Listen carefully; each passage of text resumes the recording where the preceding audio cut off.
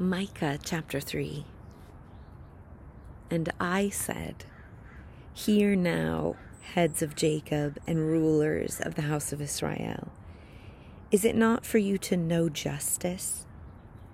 You who hate good and love evil, who tear off their skin from them and their flesh from their bones, who eat the flesh of my people, strip off their skin from them, break their bones, and chop them up as for the pot, and as meat in a kettle.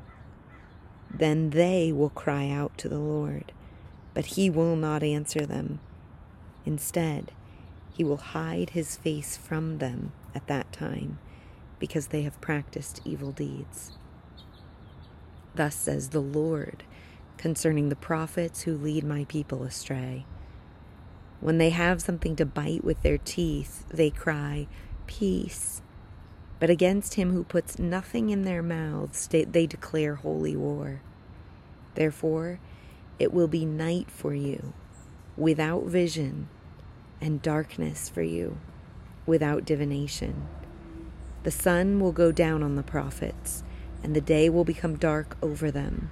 The seers will be ashamed, and the diviners will be embarrassed. Indeed, they will all cover their mouths because there is no answer from God. On the other hand, I am filled with power, with the Spirit of the Lord, and with justice and courage, to make known to Jacob his rebellious act, even to Israel his sin.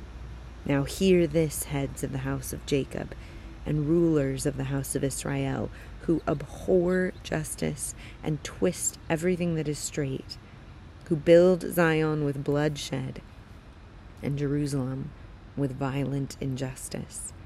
Her leaders pronounce judgment for a bribe, her priests instruct for a price, and her prophets divine for money.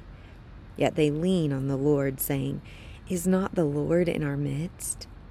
Calamity will not come upon us. Therefore, on account of you, Zion will be plowed as a field, Jerusalem will be a heap of ruins, and the mountain of the temple will become high places of a forest.